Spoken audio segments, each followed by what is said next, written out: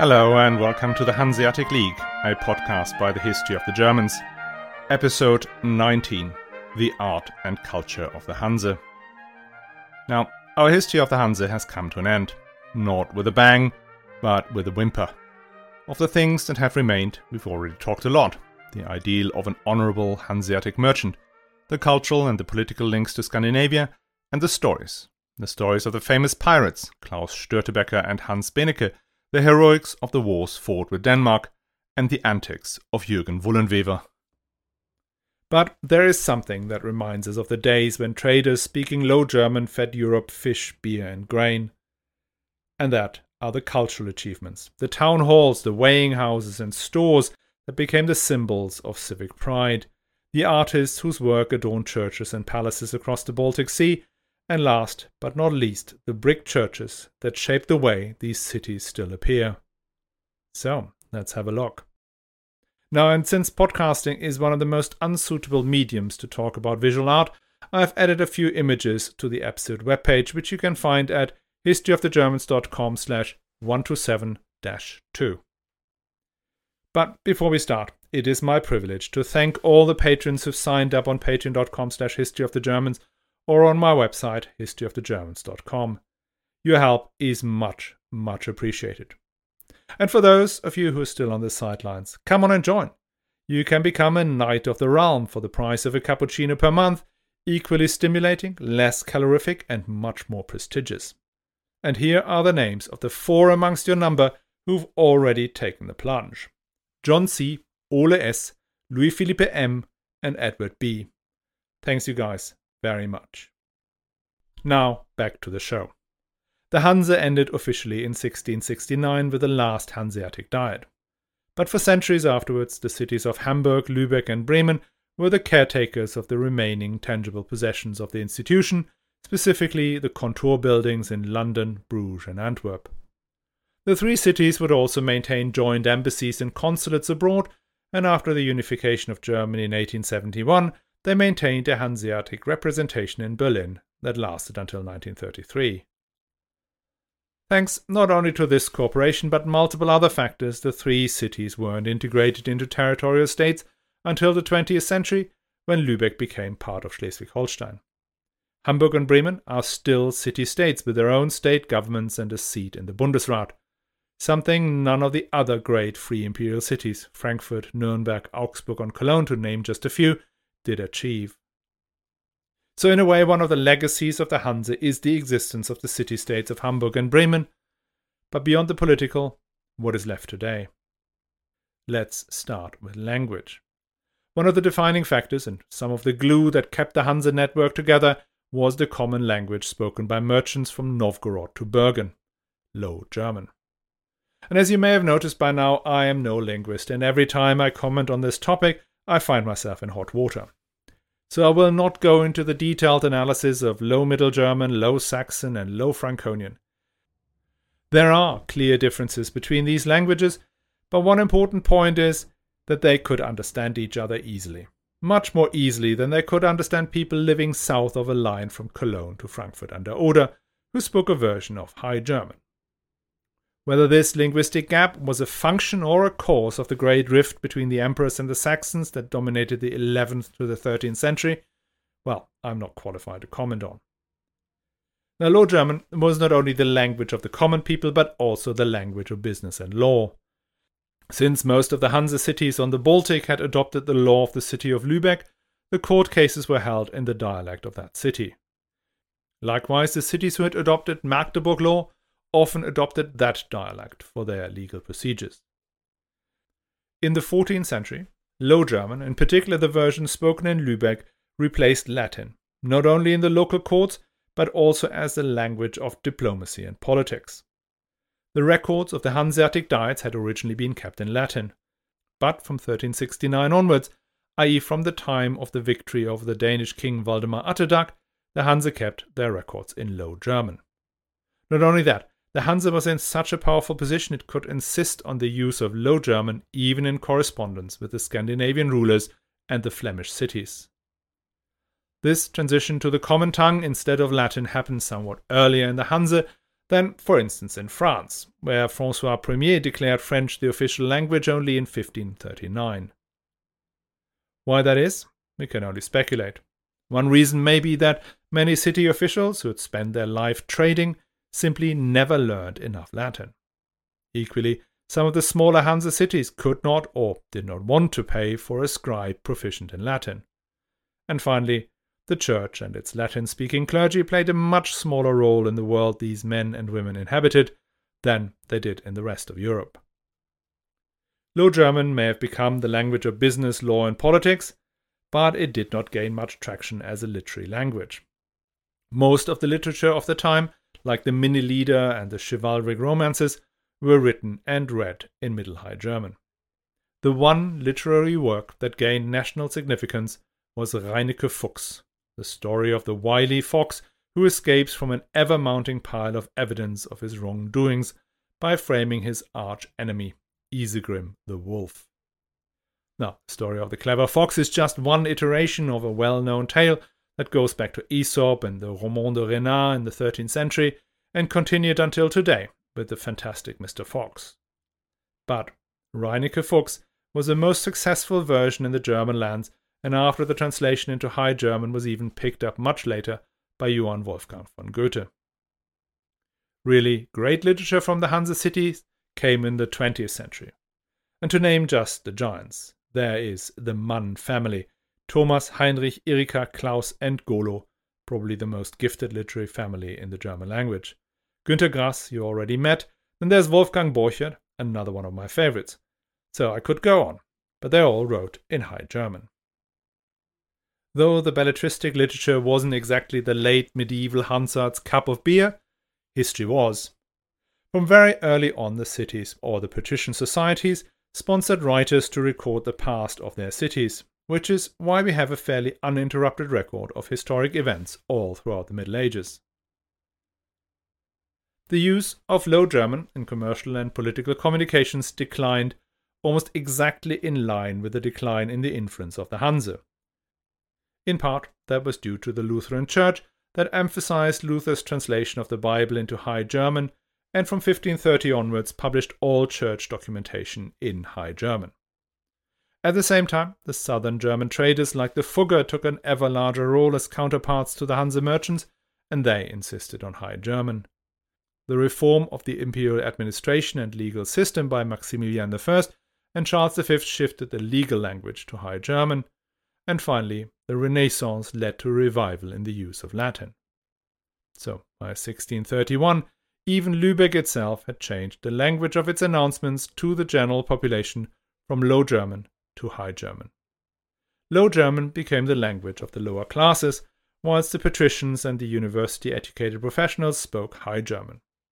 The same process took place in the Hanse cities along the Baltic coast, in Gdansk, in Riga, and in Tallinn.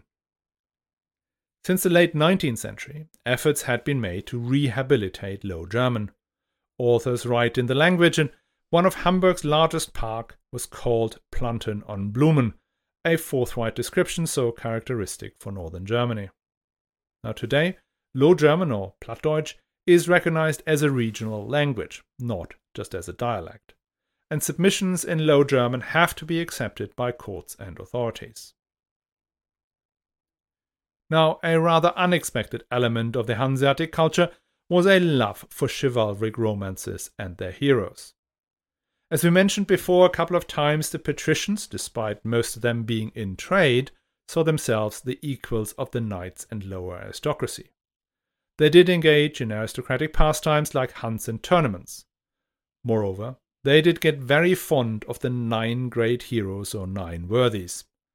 This is a rather motley crew comprising 3 heroes of antiquity, Hector, Alexander and Julius Caesar, 3 chivalric heroes of the Old Testament, Joshua, David and Judas Maccabeus, and finally 3 Christian heroes, King Arthur, Charlemagne and Godfrey of Bouillon.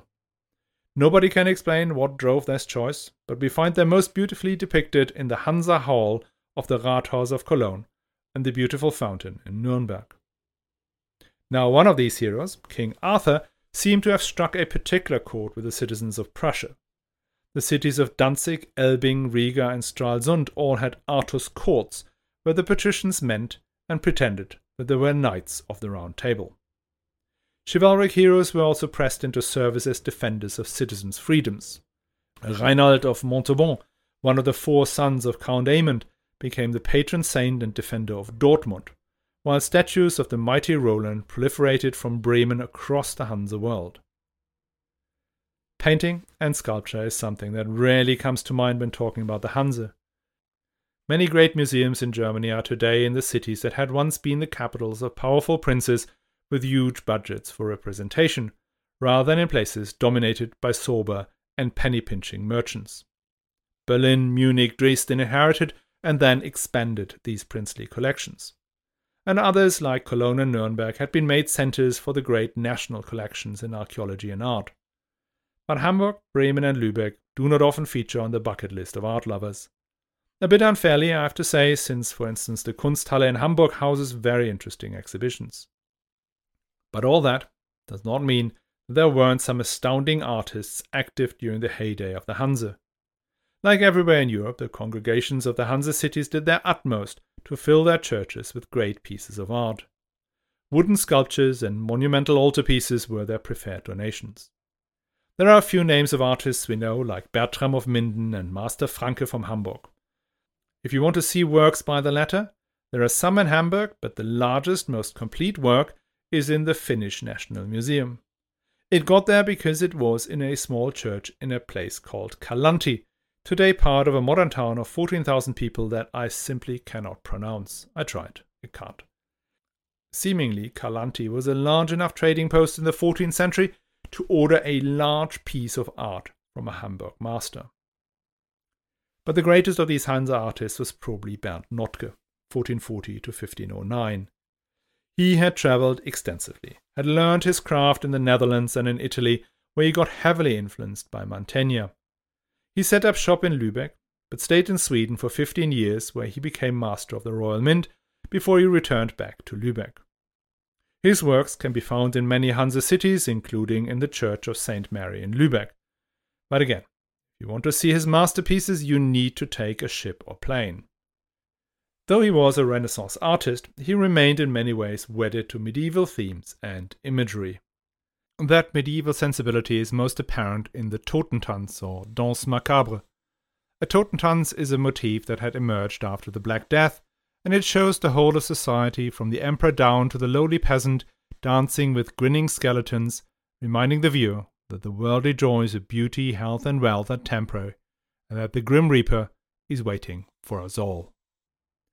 Exceedingly cheerful, I know.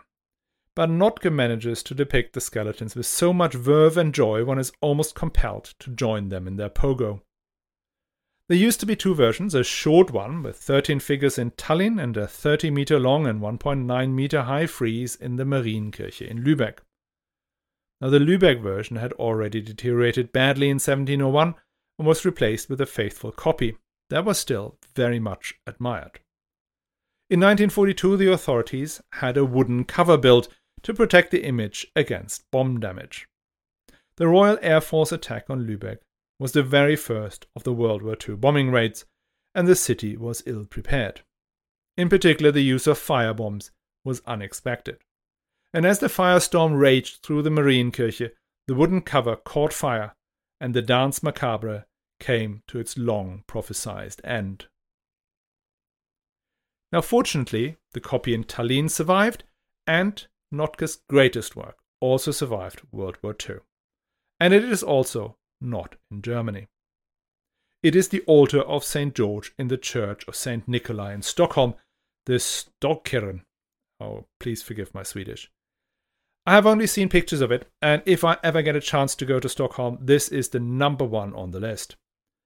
It was commissioned by the Swedish regent Sten Sture, who had made a solemn promise to honor St. George before he went into the Battle of Brunkeberg. Now, that was the battle that threw out King Christian I of Denmark and led to the collapse of the Kalmar Union.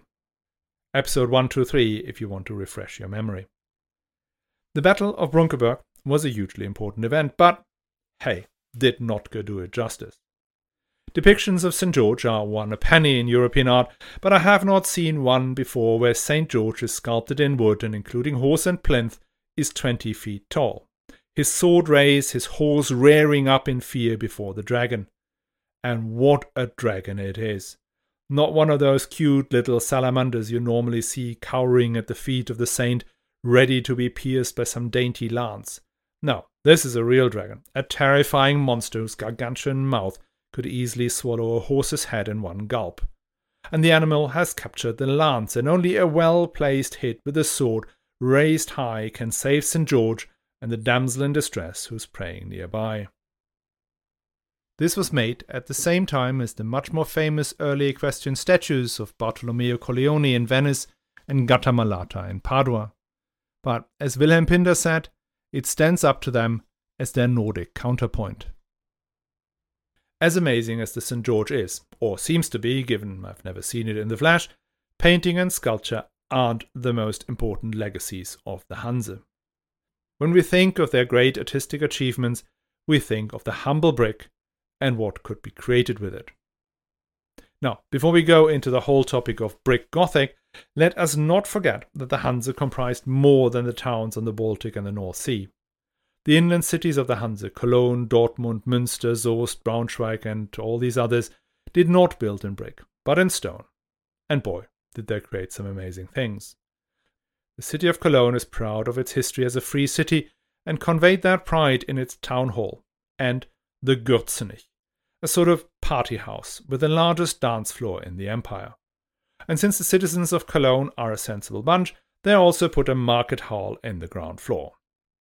Münster too has an incredibly impressive rathaus dating back in part to the 13th century and is famous as the place where the Peace of Westphalia was negotiated.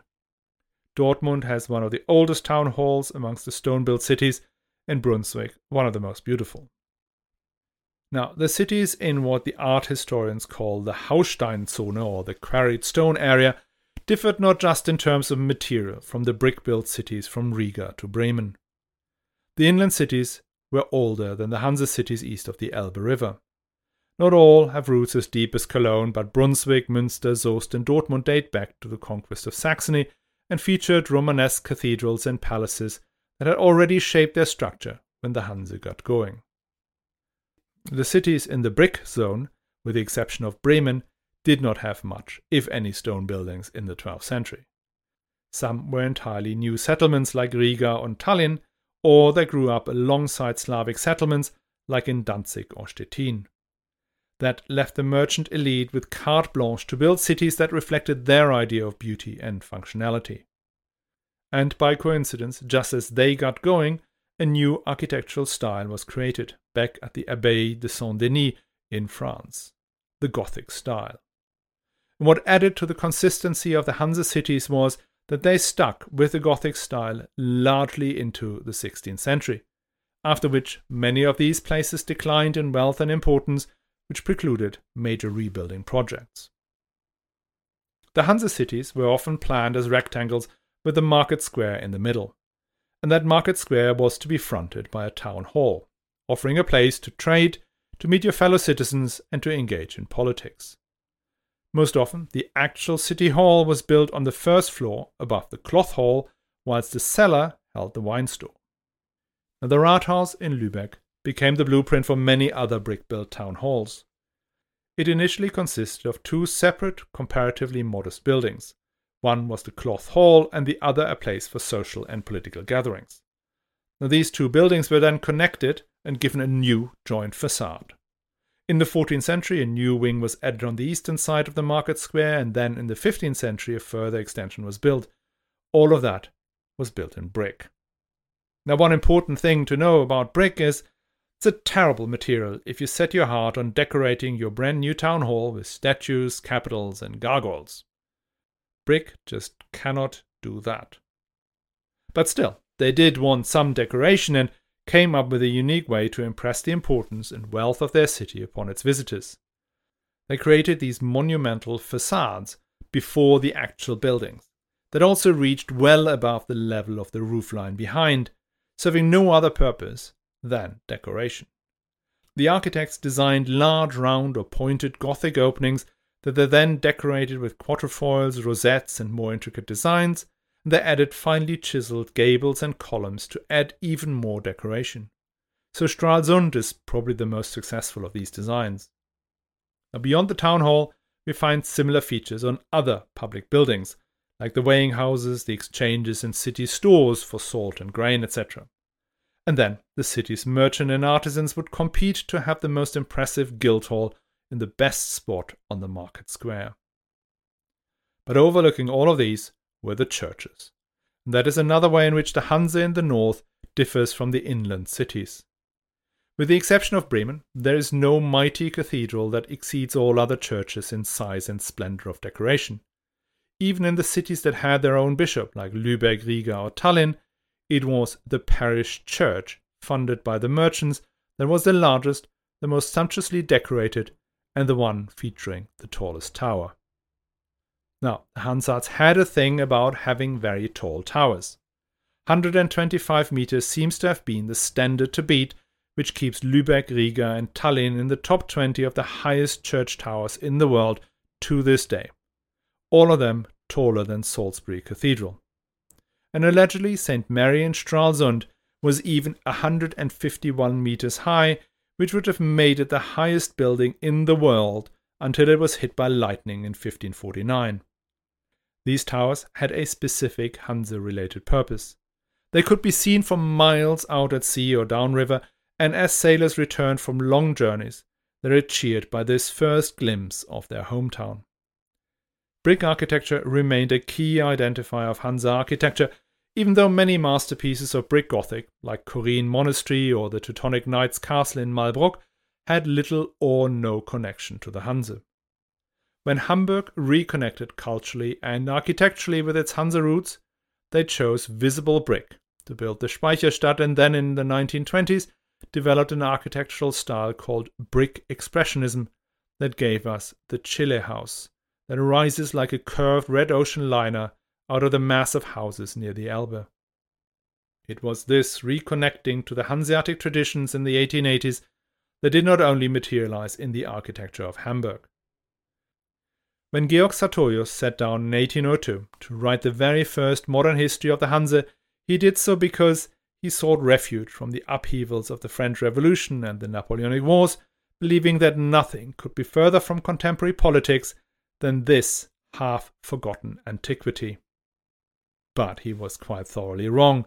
As a faithful listener to the history of the Germans, you know that right around this time, historians and pseudo-historians began combing through Europe's past in the hope to find some German hero stories that could be woven into a new national narrative.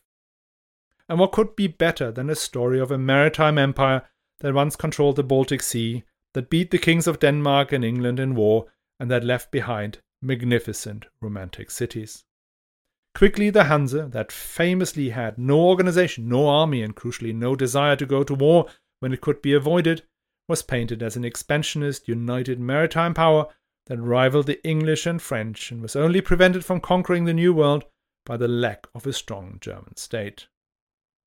Now, I initially wanted to go into this in a lot more detail, but as it happened, I may have secured an interview with a person who's literally written the book about the perception of the Hanse in the 19th, 20th, and now the 21st century. So, I do not want to forerun this interview, which may come out in mid-December.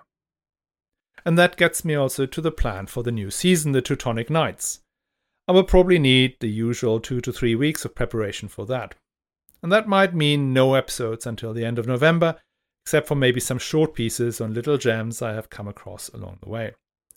And just to keep you guys excited about coming back, let me tell you that what comes after the Teutonic Knights. We will get back to the chronological narrative. We will resume the story of the Holy Roman Empire where we left off, at the death of Conradin. We will wade through the blood-soaked decades of the interregnum that brings one Rudolf of Habsburg to the throne, just in time for him to gain his family the Duchy of Austria, with well-known consequences. And before the Habsburgers get to settle on the imperial throne for good, history has granted us the Luxemburgers, Henry VII, Charles IV, Wenzel the Lazy, and Sigismund. Fascinating figures who shaped Europe from their capital in Prague. I hope you will come along for the journey.